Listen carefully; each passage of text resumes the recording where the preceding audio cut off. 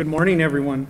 Happy Father's Day to all the fathers here, to all the fathers that are listening or will listen later on, but definitely a happy Father's Day to the Father that is above, the one that has provided a Savior for us. In preparation, if you could turn to Psalm 68, we will be reading from 5 to 10. And I just want to declare here that our Father in heaven, who provided that Savior, is that Father that never lets us down. That He takes care of those that need a Father, which is all of us. We need that spiritual Father. So everyone is included in that. So if you could rise for the reading of the Word of God, that's Psalm 68, 5 through 10. And let's begin. Father of the fatherless and protector of widows is God in His holy habitation. God settles the solitary in a home. He leads out the prisoners to prosperity, but the rebellious dwell in a parched land. O God, when you went out before your people, when you marched through the wilderness, Selah, the earth quaked, the heavens poured down rain. Before God, the one of Sinai, before God, the God of Israel. Rain in abundance, O God, you shed abroad. You restored your inheritance as it languished. Your flock found a dwelling in it. In your goodness, O God, you provided for the needy. Let's pray. Father God, words cannot express the gratitude that we have, not only for the fathers that you've given us here on this earth, not only for the father figures that have stepped up to mold us who we are today, but we are grateful, Lord, that you are the Father of lights, the one that never lets us down, that we can fully trust because your word, which is your scriptures, declares it so. So we ask you, Lord, to consecrate this time, to open our minds and give us the wisdom and the discernment to understand what we will be reading, what we will be talking about, but ultimately for you to be glorified on this Lord's Day, Father's Day. For these things we pray in the precious name of our Lord and our Savior, Jesus Christ, whom you have given to us. Amen. You may be seated. Such a great text to see in Psalm 68, that our Father is the Father of the fatherless. As we're born enemies of God, we are born fatherless, spiritually speaking. And it is great to know that we have a provider in heaven who loves us and takes care of us and of our children, of our families.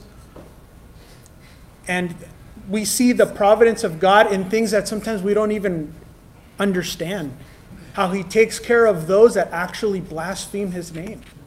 At one point or another in our lives, we all were unsaved, we were unbelievers, and He still took care of you. And He still loved you. And now you're here today glorifying His name. And as we go through, I want to speak a little bit on what is going on in this world. And especially in the last 50 years or so, we've seen an increase in fatherlessness. And you see the fruits of that. Obviously, it's not the only thing that has produced the fruit that we see today, and it's bad fruit, let me tell you. But you see that it stems from somewhere. When you come into this world, God has given you those that you honor, that you're in subjection to. And when they do not have that Christian worldview, or they just leave and are not even around, you see how the children are molded. Some of us, even ourselves, that could have happened to us. So I've titled this section, The Tragedy of Fatherlessness. Listen to this quote from Mary Eberstad. She's a senior fellow at the Faith and Reason Institute.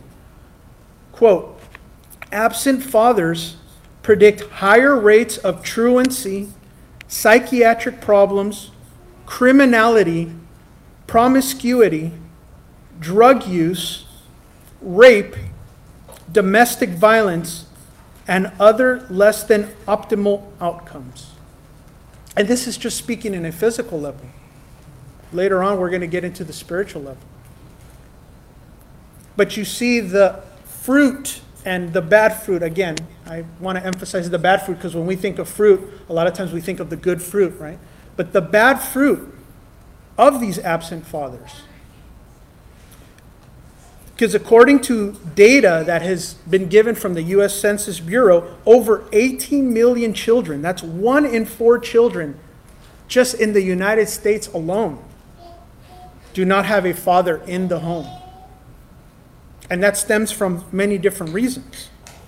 But this has a severe impact on children. Ultimately, those are the ones that are impacted the most. Many others are impacted. But as we're here Father's Day, we're stressing how we are with our children.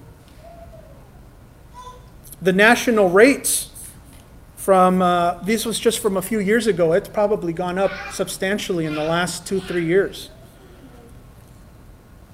Those that come from absent father homes are 5 times more likely to live in poverty.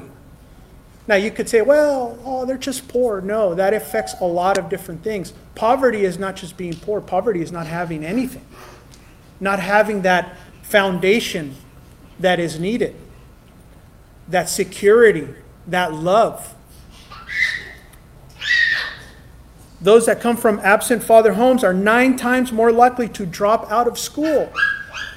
So now they're not even getting a good education. They don't want to learn. They're not getting molded correctly. And we're, unfortunately, even then, in the schools today, they're molding our children in a different path than what the church would be doing if we would take over the reins. Also, those that come from absent father homes are 20 times more likely to end up in prison. They become criminals. All different forms. This is a sad tragedy. That's why I said it's just a tragedy of fatherlessness. And the unfortunate thing is that those that come from fatherless homes, they look for father substitutes. So next thing you know, they get involved in gangs. They get involved with the wrong crowds. They have people influencing them that is not for their good. That leads them down that path that could, as it's mentioned in Proverbs before, leads them into death, into that trap. Before we move on, here's another quote from a study published by the Minnesota Psychological Association. A high percentage of gang members come from father-absent homes, possibly resulting from a need for a sense of belonging. Gaining that sense of belonging is an important element for all individuals. Through gangs, youth find a sense of community and acceptance. In addition, the gang leader may fill the role of father, often leading members to model their behaviors after that individual. Having a father in the child's life greatly reduces the likelihood of a child joining a gang. Now, exceptions aside, we've seen that. It is common. I mean, growing up, even in the church, I knew of many children that were my age and they grew up into gangs and got involved in that. And then, which most of the time leads into crime and drug use. And the drug use is so hard to get out of that. Because now your body is even dependent on that drug. And we got to remember that all this entails a worldview that is not grounded in Christianity, in our Savior. Why? Because we are called to be fathers that imitate our Father in heaven. Because we are to be imitators of God. So many of these reasons are the father abandons the family. There's divorce in the family, and then there's two separate homes. As I've seen many times in family members and in friends, unwed births, where then they don't get married. And now that child grows up in a home where even if the father does come around, it's not all the time. It's not in every single aspect of their life. And the thing is that in the United States, that's probably one of the biggest problems we have, is that this aspect of marriage, which is a biblical thing, is now being distorted, or it's being put to the side and say, I don't need a paper to tell me anything, right? That's how I hear them say all the time. Oh, I don't need to be married. It's just a paper. That's all it is. I'm just signing something. They don't understand that it's a covenant. As this quote from David Popenoe from Families Without Fathers, marriage has been losing its social purpose. In place of commitment and obligation to others, especially children, marriage has become mainly a vehicle for the emotional fulfillment of the adult partners. Fewer than 50% of Americans today cite being married as part of their definition of family values. This loss of social purpose is part of the broader cultural shift toward a radical form of individualism that accelerated rapidly in the 1960s. Now let me ask you guys a question. As Christians, are we supposed to be individualistic? Or are we supposed to be collective for everyone, right? Not only loving our neighbor, even those that are unbelievers, but in the church, we're a family. We're not individualistic. By definition, that's what a church is, right? A congregation, an assembly, called out from God. And two more reasons that I've seen. We have fathers that, although they're there physically, are emotionally or psychologically absent from their kids. They are not involved in their lives. They don't care what they do. They're 2 a.m, they're still not at home.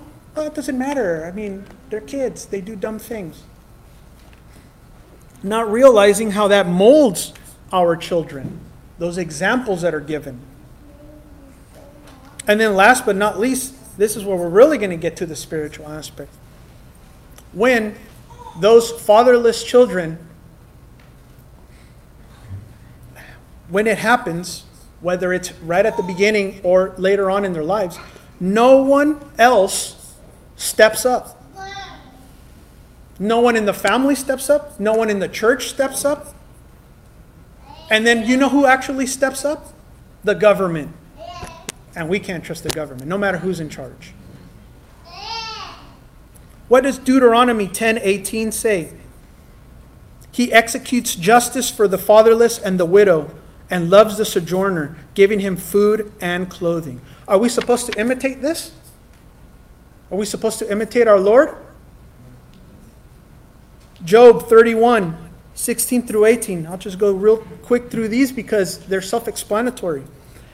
This is Job speaking. If I have withheld anything that the poor desired, or have caused the eyes of the widow to fail, or have eaten my morsel alone, and the fatherless has not eaten of it, for from my youth the fatherless grew up with me as with a father, and from my mother's womb I guided the widow. Was not Job called blameless in a human sense? Was he not blameless because he was an upright person who loved the Lord and did what is right? Isn't this what we're supposed to do? Isaiah 1:17, learn to do good, seek justice, correct oppression, bring justice to the fatherless, plead the widow's cause. Are we doing that as a church? These are the things that we need to self-examine ourselves, myself included. Jeremiah 5:28. There's so many in Scripture that speak about this. They know no bounds in deeds of evil. They judge not with justice the cause of the fatherless, to make it prosper, and they do not defend the rights of the needy. And the needy doesn't always have to be somebody that is just has nothing. There are people that need stuff even though they're working hard. Right? We need to step up when a single parent who either the father or the mother has abandoned them and is working hard, right? They're not needy in the sense of, wow, they're homeless and they have nothing. We still need to step up because that child is either fatherless or motherless. Zechariah 7:9-10. Thus says the Lord of hosts, render true judgments, show kindness and mercy to one another. Do not oppress the widow, the fatherless, the sojourner, or the poor, and let none of you devise evil against another in your heart. Very self-explanatory, right? What we are supposed to do. And last but not least, from the book of James, chapter 1, verse 26 and 27. If anyone thinks he is religious and does not bridle his tongue, but deceives his heart, this person's religion is worthless. Religion that is pure and undefiled before God the Father, and pure and undefiled means like a true measure of obedience, right? Is this, to visit orphans and widows in their affliction and to keep oneself unstained from the world. So when the world rejects these people because they are not fitting what they want, we step up. That's the church. As I say these things, this also applies to me. So we need to step up. If we know of those that are in fatherless homes or motherless homes, that need help, that are working their butts off, and they just seem to not be able to get over that hump, let's step up. Let's step up as a church. And we have stepped up in certain things, but we can do more, right? Because it's for the glory of God. So that shows us that in the Word, we are called to be imitators of God in our fatherly roles. For what does Ephesians 4:32 through chapter 5, verse 2 say? Be kind to one another, tender-hearted, forgiving one another as God in Christ forgave you. Therefore, be imitators of God as beloved children, and walk in love as Christ loved us and gave himself up for us, a fragrant offering and sacrifice to God. This is what we're called to do. And this is in many different contexts also. But we are to be imitators of God. For what did he do for us? He died for us. He sacrificed himself for us. And that was the sacrifice that was given to God, the paid ransom to bring us to a reconciled state with our Lord. Now, there is a survey that was done by Promise Keepers in the Baptist Press. I really want to stress this. And it found that if a child is the first person in a household to become a Christian, okay, so this is the child first becoming a Christian, there is a 3.5% probability that everyone else in the household will follow. That is a very low percentage. If the mother is the first to become a Christian, there is a 17% probability that everyone else in the household will come to faith. So now it's stepped up. Mothers, step up. But this is the kicker right here for the fathers. When the father is the first to come to Christ, there is a 93% probability that everyone else in that household will follow. And if we are heads of the household, whether you're an unbeliever or not, that is what you're called to do as the head of the home.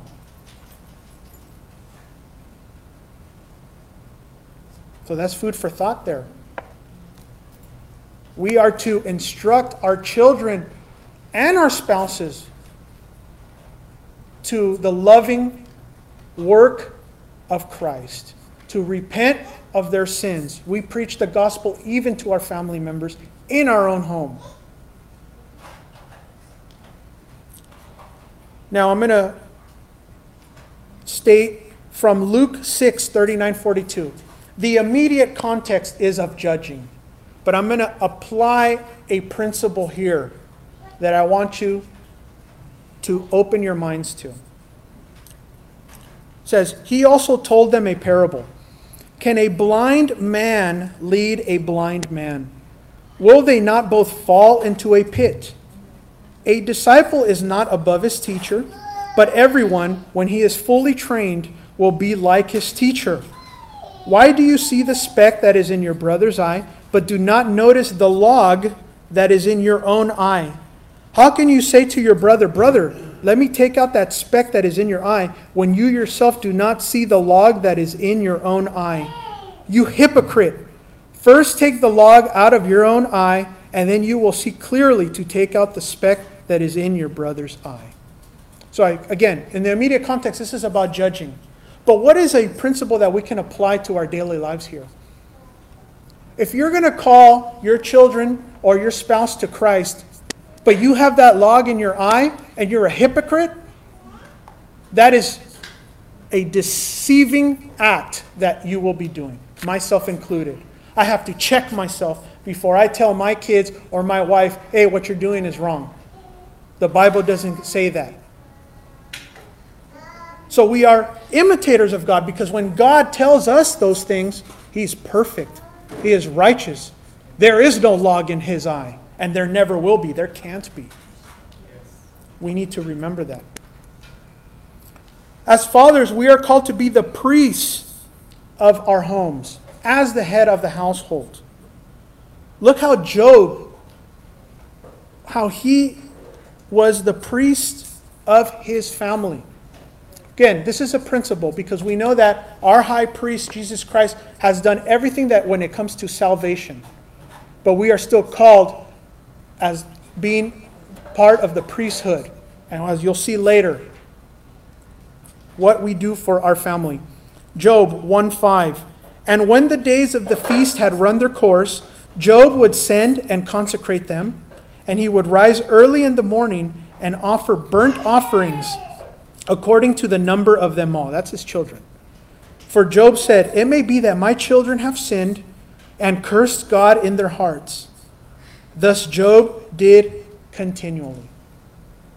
One of the things that I have implemented in my home, and I just started this maybe about a year ago, maybe even less, is when we pray, whether it's individual or as a collective, we pray and we ask for forgiveness for the entire household's sins as priests of our home. Because just like Job said, maybe my children or my spouse have sinned and cursed God in their hearts. I want that sanctification to keep on going. I don't want them to take 2 steps back, right? I mean, this is all practically speaking. So what is, in that section, what does offer burnt offerings mean? That's kind of a weird quote. This is from the Reformation Study Bible, just so you guys get an idea. By this means of grace, the patriarch Job, like Abraham, in Genesis 15:9 and 10, fills the role of priest for the family, consecrating his children to God. And in the epilogue, Job again plays that intercessory role. So this is just a template, an example of something that we should do. As Peter states in 1 Peter 2:5, he says, you yourselves, like living stones, are being built up as a spiritual house to be a holy priesthood, to offer spiritual sacrifices acceptable to God through Jesus Christ. So this is after you're saved. This is not before. This is not to get yourself saved. This is spiritual sacrifices to our God. When we come and we worship Him, we're offering a spiritual sacrifice for it to be a pleasing aroma to Him, metaphorically speaking, because we love our God.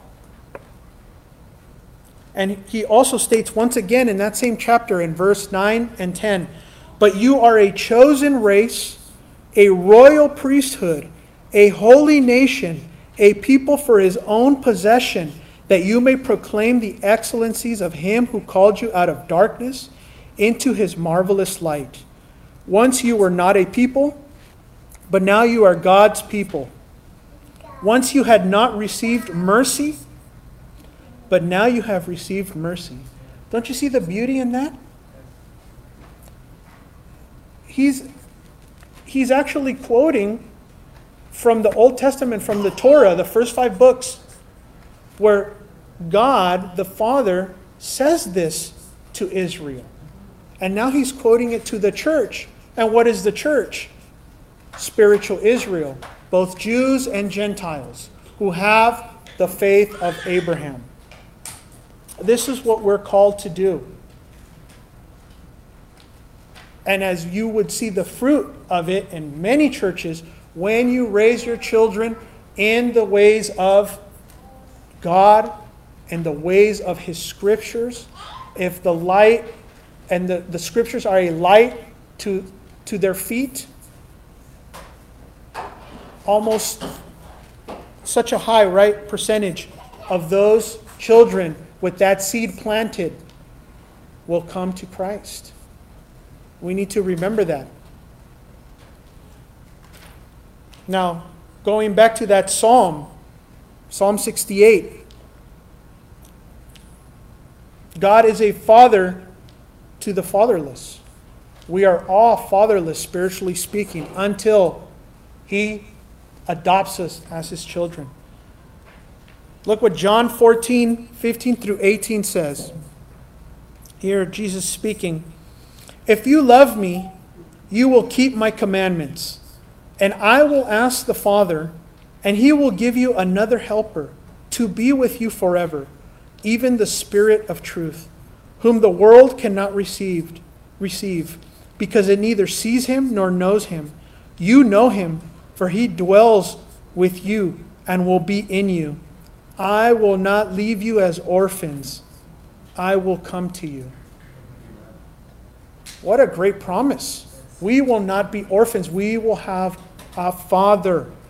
And not only some Father, but the greatest of them all, the Father of fathers.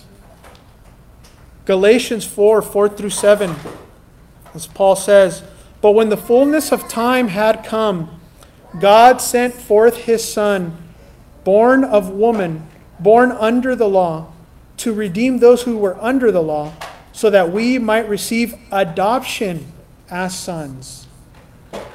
And because you are sons, God has sent the Spirit of His Son into our hearts, crying, Abba, Father. So you are no longer a slave, but a son. And if a son, then an heir through God." What is that promise? The inheritance of God, right? That promise that was given to Abraham. That is given to us because He has adopted us as His children. He becomes a father to the fatherless. And that's Psalm. Again, let's just read it real quick. "Father of the fatherless and protector of widows is God in His holy habitation." Can we contemplate that? Can we think about that? Can we use that as the template and the example to be to our children, to our spouse even, to the children in our family? Will we step up? Because you got to think about this. Of all the ways that God could have chosen to relate to us as humanity, as mankind, He chose the language of family. He's our Father. right? We are His children. And many different verses in the Bible speak of that. Because throughout Scripture, God describes His love for us as a caring parent. And He possesses in the Scriptures both characteristics of father and mother, as you see in Isaiah 66:13, if you ever get a chance. But He does, for the majority of the time, He uses the masculine word father because it denotes strength, protection, and provision. So isn't that what we're supposed to do as fathers? We are to protect our family. We are to lead by example, be imitators of God. And I want to close with this. We need to remember and honor our fathers, our parents, even as the kids are crying. Right? But it happens. But yes, we need to remember our parents.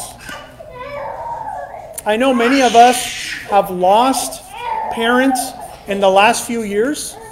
I lost my father in 2016. I can't for sure say that he's not saved, but from the last conversations that I had with him, he told me he did not believe in the Scriptures and God. I cherish, and I wish I could go back and really cherish those times with my father and go back and speak to him and preach to him the gospel. And so many others, right? Grandparents that we've lost. If your parents are here today, still in this world, speaking a lot to the young, but even some of us that are older, our parents are still alive. Cherish those times. Don't waste them, because one day they'll be gone. And you will look back and regret and say, man, I could have done so much more.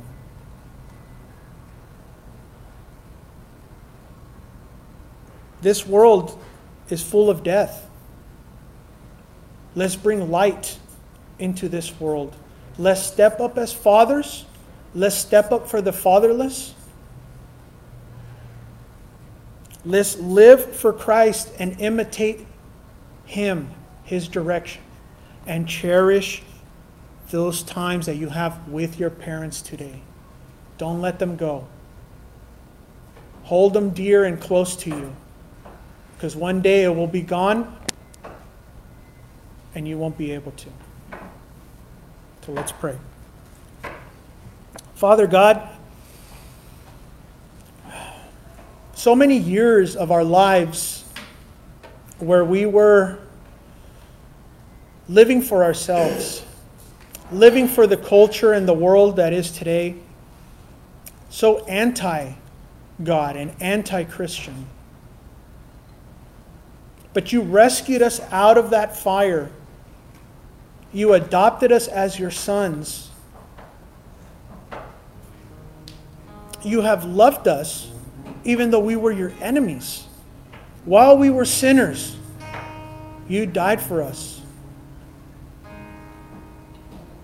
But the unfortunate truth is that even as Christians, myself included, as believers, we do not imitate you, Lord.